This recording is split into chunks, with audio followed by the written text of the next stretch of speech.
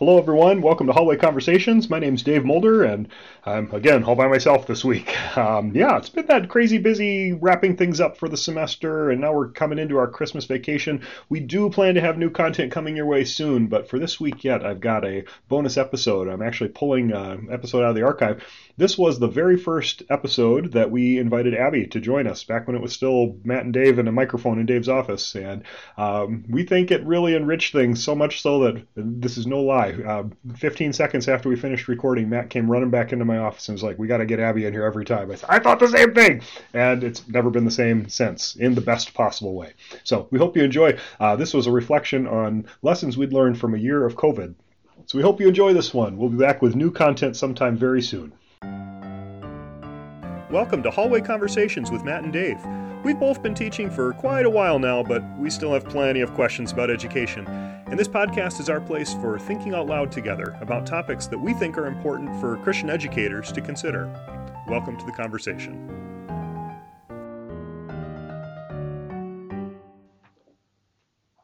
Hello, everyone. Welcome to Hallway Conversations with Matt and Dave. My name's Matt Beamers. And I'm Dave Mulder. And today we are joined by one of our friends in the hallway. I'm Abby DeGroat. I'm not sure how it started, but Dave and I often find ourselves standing outside of Abby's door having our hallway conversations. And this will be no surprise to no one who knows us or listens to us. And I think I speak for Dave when I say this. Dave, you can disagree with that.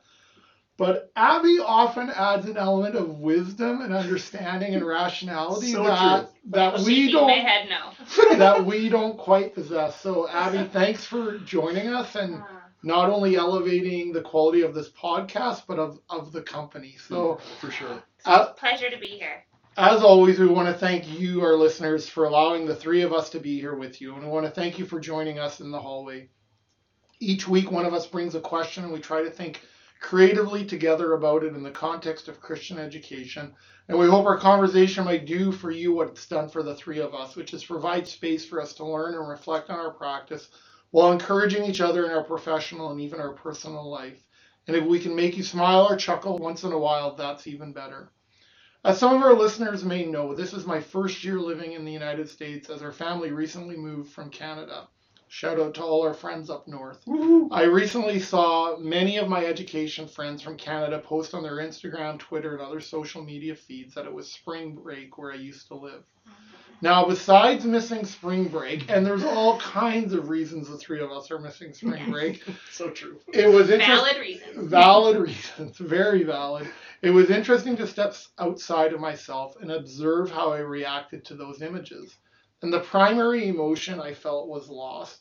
And not at losing spring break, although that was probably part of it, but because, and I don't know why I didn't think too much about this before, it made me realize, looking at those images, made me realize that for all intents and purposes, it was about a year ago that face-to-face learning for most people ended. Mm-hmm. I know that's true for you, Dave, and for Abby, and for me, and for our students. So in that context, here's my question for you two. It's a bit of a two-parter.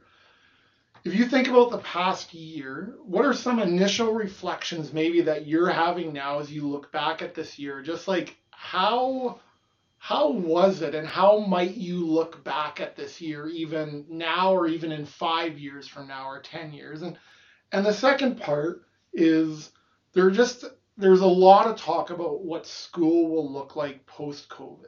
Then Lord willing, we get there soon. Mm-hmm. And my question about that is, what shouldn't return to normal when that happens? Or maybe another way is, what have we learned that we should take with us as we move forward? Because people have a lot of pretty strong opinions about what should change and what shouldn't change. And so I'm just wondering maybe to reflect on that as educators and even as parents. So maybe let's start by just saying, like, Dave, how do you look back at this past year, and maybe how will you look at it a few years from now? It's so interesting. I was reflecting a lot about this just recently, because it was almost a year ago that we went on hiatus, right? And the lesson that I was teaching in my science methods class, just the end of last week, it was the equivalent last lesson before we went on. And we didn't come back after spring break. Right. And I was so cavalier to my students, like I often do on our last class meeting after spring break. I'm like, make good choices. See you later, and like send them out. And if I had known that was the last time I'd be in the same room Right. with those students, I would have said a better goodbye. I Yeah. would have said things and done things differently. And I try to live a life with few regrets, but like looking back, I regret that. And I guess that's one of the things that I'm just realizing. Like I can't take for granted any meeting that I have with students. You know? Mm-hmm. I don't know. Abby, how about you? Yeah, I had the same reaction. I taught a lesson today that was the first one I taught virtually last year, right? Yeah. Because it was the start of our module after spring break Mhm. when we had that week, and then we transitioned, and then this was the first one I did. And I actually, in the PowerPoint, I had 2 videos of my kids that I used to illustrate a point to my students. I did a little interview with both Harper and Reese, 4th grade and 2nd grade. Last year they were 1st and 3rd, and we were in my office, and we had a mural, like we painted. Do you remember how everybody like painted their front windows last year? Yeah. And like crosses or the stained glass, Right. and I could see it behind them, and I almost got like a weird Wow. feeling flashback of that time and how much time we were spending together and what that looked like, and structuring my day teaching online with their day learning at home 24 hours a day. It's a lot of together time. And a preschooler, right? A toddler. Yeah. Hey, thanks for that. If you think about the past year, maybe, and I'm not asking you to bare your soul here, but what have you sort of learned about yourself, maybe individually or even professionally, like as you look back what have you learned about yourself or about teaching or students, or I don't know, Abby, does something come to mind there? I think I took for granted, kind of similar to what Dave was saying, the interaction and the feedback I get from teaching students in person and the energy that I draw from them, right? So I can plan an online lesson. The pedagogy, is a little bit different, but you still have the learning target, you still have your activities, you still have the task and the feedback and the assessment. So, it looks different, but it's the same process. But the energy that I gained from students was something that I really, really missed and learned that I really value. Did that surprise you, Abby? It did a little bit. Yeah. Yeah. I missed it so much. Interesting. How about for you, Dave? Like, what do you? How do you look back, or what did you learn? So I'll answer that question 2 ways. I want to talk personally and professionally. I think so. Personally, for several years now, I have described myself as an introvert, and I realize that is really true for me. I always joke I'm good with the crowd, but like that is draining for me. And like being in a classroom with students, I love it, but it does tire me out, and it's good for me to have downtime. And what I discovered, interestingly, having so much time just with me and my family in the past year, I crave social interaction in a way that I haven't really before, right? And I still would never characterize myself really as an extrovert, but maybe I'm realizing I'm an extroverted introvert, right? Like I need that kind of social interaction with other people. Yeah. And then, professionally, I really like teaching online. About half my teaching load is online, and I love it. I love that. But the balance for me of doing really good online instruction, okay, I can do that. What we were doing last year was not online instruction. It was emergency remote teaching, and we should not call it online teaching. Interesting. That's my professional judgment, being in the ed tech field, right? But it is qualitatively different. When I was kind of that constant scramble, just trying to adapt things that I would have done for a face-to-face to make them online, and I don't like that. Like I like teaching online, but I got to be able to plan for an online course, and it just from the beginning. From the beginning, yes, because it is different that way. Agree. Hey, we've been involved. All 3 of us have been involved in Christian education all of our lives. Yeah. We've been involved in Christian day schools. Now we're involved in Christian post-secondary education. We've experienced it as students, and we've talked with the 3 of us that as much as we love it, we're not naive that it's a perfect system. That they're like anything, it is broken, in need of redemption. When you think about some of the shifts in education that were forced upon us, we literally had no choice. I know I can find myself sometimes longing for the way it used to be, Yeah.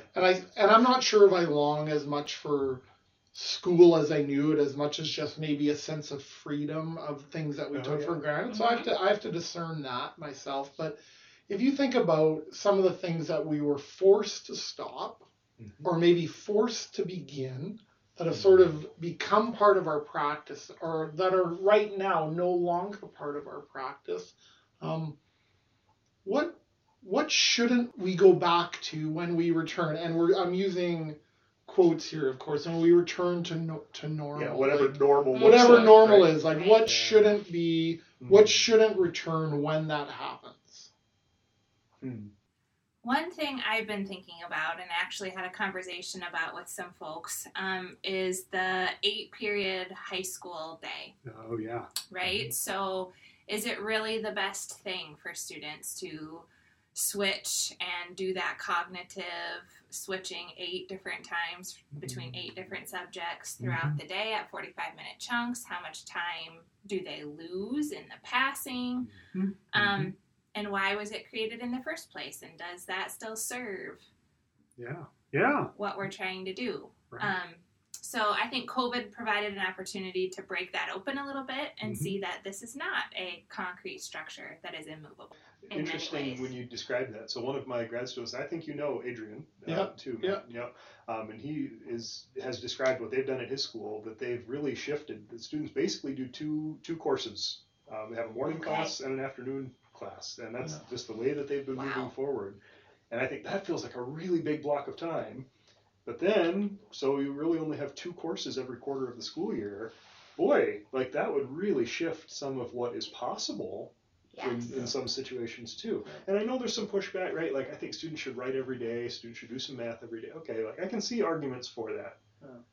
But on the flip side, I wonder if that would allow for getting deeper into a topic because you got bigger chunks of time. But it also makes me like, you had earlier this week used the phrase, like every class we should write a little, we should read a little, we should like, and you just referenced that. But I also wonder, like in using Adrian's example, let's say, and I know people would be like, how could you ever do that? Like I know people who would move from 8 periods a day to 7 would wonder, how could you ever do that?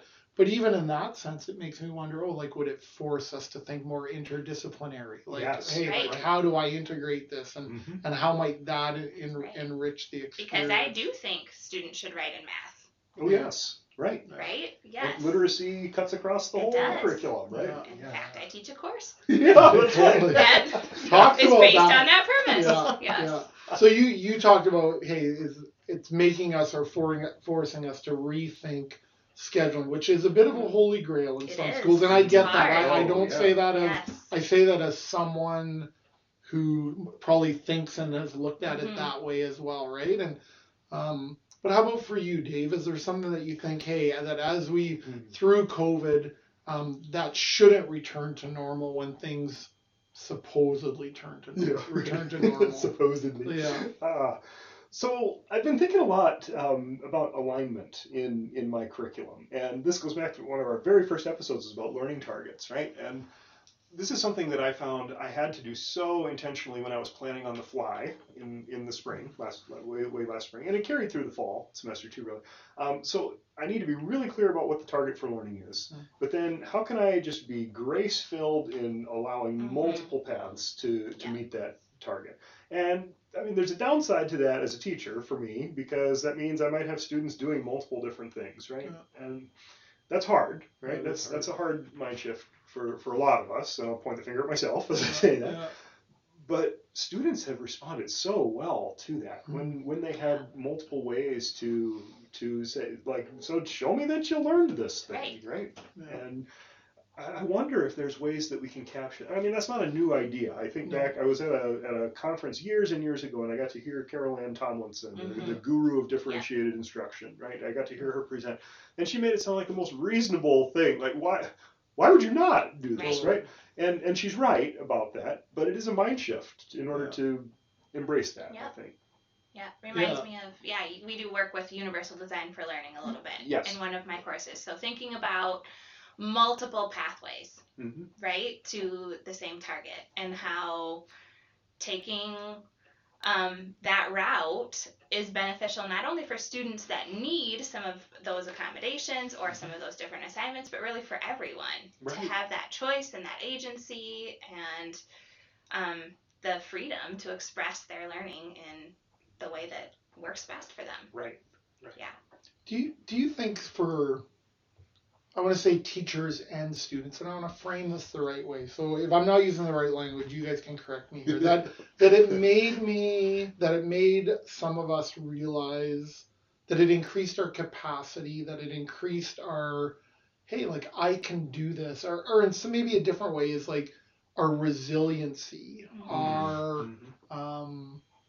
I'm just thinking of like what even some of our kids can now do online that maybe we were like, I had no idea that they could do that, and not just do it but do it well. But I even wonder about that for some teachers. Like I can think of some faculty that I worked with.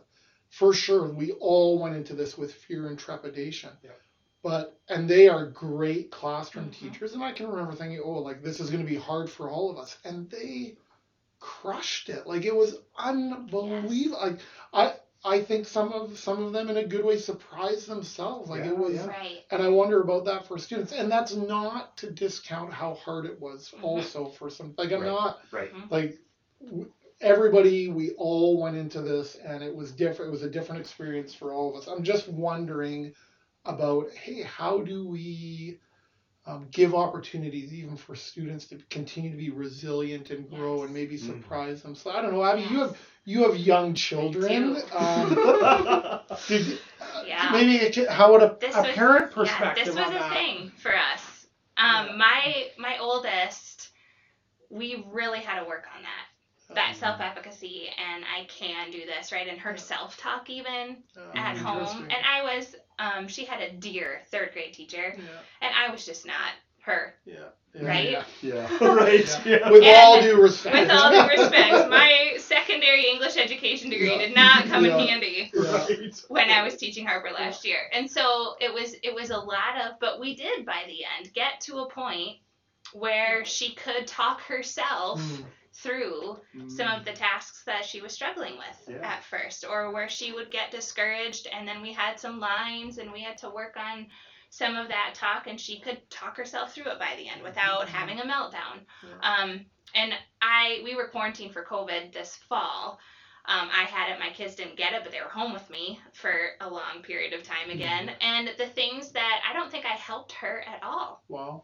Because she had a teacher who knew how to put everything through Google Classroom. It was just their mode of being, and videos, and Harper could learn it, and she would do her tasks, and I could focus on my work and helping her sister and her little brother, and so there was a lot of that growth. She's 10, right? And you could saw do that. Yeah, that's amazing. Yeah, there's kind of a hill to get over for students, because I think the way we have traditionally done school, and I'll point the finger at myself as that teacher, like I need to guide and control and manage this whole situation somehow, right? We do it to them instead of with them. Right. Well said.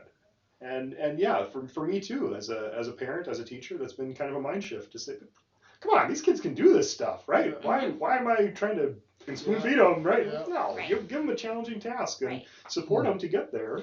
And also, like one of the things that I had that I'm keeping as, thinking through this is getting rid of unnecessary busy work, right? Getting to those tasks. So I threw out like a whole bunch of stuff that I came to realize was just really not necessary. And so reevaluating that, and what can they do in their daily work that leads to something substantial instead of just doing an assignment to do an assignment. Right? How do you keep the main thing the main thing, right? And I think for me, it's helped me rethink what does learning even look like? Like, how do you demonstrate your learning? I remember seeing my daughter those first few months. One of the things, and maybe this happens in most classes, but I just was really thankful for the intentionality around check-in questions. Yeah. Like this idea of like, how are you doing, and giving people space, and for some reason, and I know I try to use them in the class I teach now, but as soon as I ask it, I'm already looking at the clock. Like I gotta Right. get to, Right. you know, what I define as, you know, important, and then all of a sudden realizing if I think about that, boy, that was one of the most important hours of her day, was this check-in for herself, to hear how the others were doing kind of in this unknown territory. So I think a lot of teachers do check-in questions, but I hope that's one thing that we actually take with us as like this good practice of checking in. And again, I don't say this as a criticism of teachers, because this is a learning for me too, but it really clarified. I was a principal a year ago when this all happened, and it really helped me understand the question of what's best for students. Like I think I've tried to be, you know, like, hey, what's best for kids, and let's make decisions on that, and try to frame it that way. But I feel like COVID really forced us to really like what's best for kids, even what you're talking about, busy work, right? Whether it's in their learning, emotionally, and I hope we continue to really not just ask that question, but to really have the courage to answer that. Like this goes back even to an 8-period day. Right. Maybe that is what's best for kids, and I'm not saying it's not like, but to have an answer to that question, and for there to be a reason, and not just because it's what we have always done. Yeah, right. Yeah. Oh, it's 100 years of grand tradition, right? Well, yeah, we should ask those questions. Yeah. I guess I'm thinking about that in terms even of teacher work, right? Like what should be normal working hours for me as a teacher? And that's something I've had to really try to reset for myself, because especially when we were teaching emergency remote teaching last spring, like there was always something I could be doing. Right. And so what should be the boundary for me, right? Like if I've put in 8 hours today, should I be able to say, I'm done and I'm not going to check my email again? I think that's probably what I should do. I have a really hard time with that personally, because I know there's always more I can do, and I feel like I should, putting air quotes on it, I should be doing all this stuff. Right. Hey, is there something, as you think about, you know, we're talking about, hey, what shouldn't we take with us, or here's what we've been forced upon us, what we've grown because of the past year. Are there things that we lost that should return? So think about, you know, instead of, we can be done with some of these things, or at least wrestle with the why behind it. Yeah. Are there things that you feel like we've lost a few things, and there will be something really good for us to get some of those things back, and maybe the answer is nothing, but I'm just wondering if something, when things get back to normal, that you'd say, hey, we've missed a bit of this, and it will be good, whether all or in part, for some of these things to return, whether in the learning or even outside of the classroom. I think it goes back to what I missed, right? Just that in-person energy you draw from each other. I know for my own children, even recess and that play and that social interaction that is so vital to them and their development. And I think that's true all the way up through college students. Yeah, I think agree. they need that. I think they need to see each other's faces. I think I need to see their faces. I hope that masks go away eventually, so I can do that, so they can read each other. We can mix groups, right? Instead of everyone sitting in their same spot. I think I miss that. No, that's good. One of the things I think that I would say in response to that, being able to have students working in groups, and that's something I so took for granted, I think, before COVID. That, you know, I can just assign 2 students to talk about this, or one of the moves I like is walkie-talkie, right? I'll give them something to talk about, and I'll like go for a walk for 3 minutes, and then you're going to come back and you're going to share out what you do. I don't feel right using some of those kinds of moves in the age of COVID. Even one of the classrooms I teach in this semester, they put twice as many tables in the room so that every student gets their own table. Well, that sounds great in theory, but it's like all elbows in there, just trying for me to move around the room. And like that's something that's got to go away, right? Like I want the right number of tables in a room again, so I can have a traffic pattern for me to move around. I want to be able to come up close beside my students again. I hope that that's something we'll come back to, right? I feel like I always have to kind of keep them with a 10-foot pole away from me, and I've always got to have my face shield on. I don't want that. I think that's not how we were created to function as human beings. No, I sometimes think about, like, as we reimagine, and I think COVID has helped us reimagine our practices and our protocols, I think, and I hope that doesn't stop, but I certainly miss that sense of freedom in a classroom for everybody, right? Yes. That it's, after 1 year, I am still find myself thinking, it's always in the back of my head. Like, even things like you talk about, like about collaboration and seating, it's like, oh, can I do this? Right. But so you're sort of, those organic moments are always tainted in the back by, like, is this okay? Like, to send them for a walk, to turn to an elbow partner, all of those things, you know, like, I'm, you know, putting my mask on, off, putting it, whatever it is, like, just all these things that Am I are behind my part of it. podium? Is there a shield in front of me? Right. All of that. And so I just, and in saying that, I know that for some people, school doesn't feel like a free place. And I think maybe one of the things that maybe that hopefully we take with us is, hey, maybe for some students on certain days, wherever they're at, for whatever reason, physically, emotionally, academically, that learning from home is okay for that day, and that we don't devalue it. Because as much as I love seeing people face to face and it energizes me, I think before COVID, I probably thought, oh, like online face to face is like, it's superior, right? Or you're gonna learn more, you're gonna learn better, and realizing that actually for some students the opposite might be true. Right. Like that freedom that I'm talking about, that for some students they may experience that not being in the classroom. And so I don't have an answer for that, but just are we open to that for some kids this might actually be more helpful to not be there. And I love that thought. The only caveat I'd put on it is then we have to resource teachers well to be able to do that well. Absolutely. Because I think that's been the burden that so many teachers have had to bear, to try to split yourself so you're teaching students face to face and online. That is not a great experience. Absolutely, right? Dave, and I agree 100% with that. Like, I'm in no way suggesting,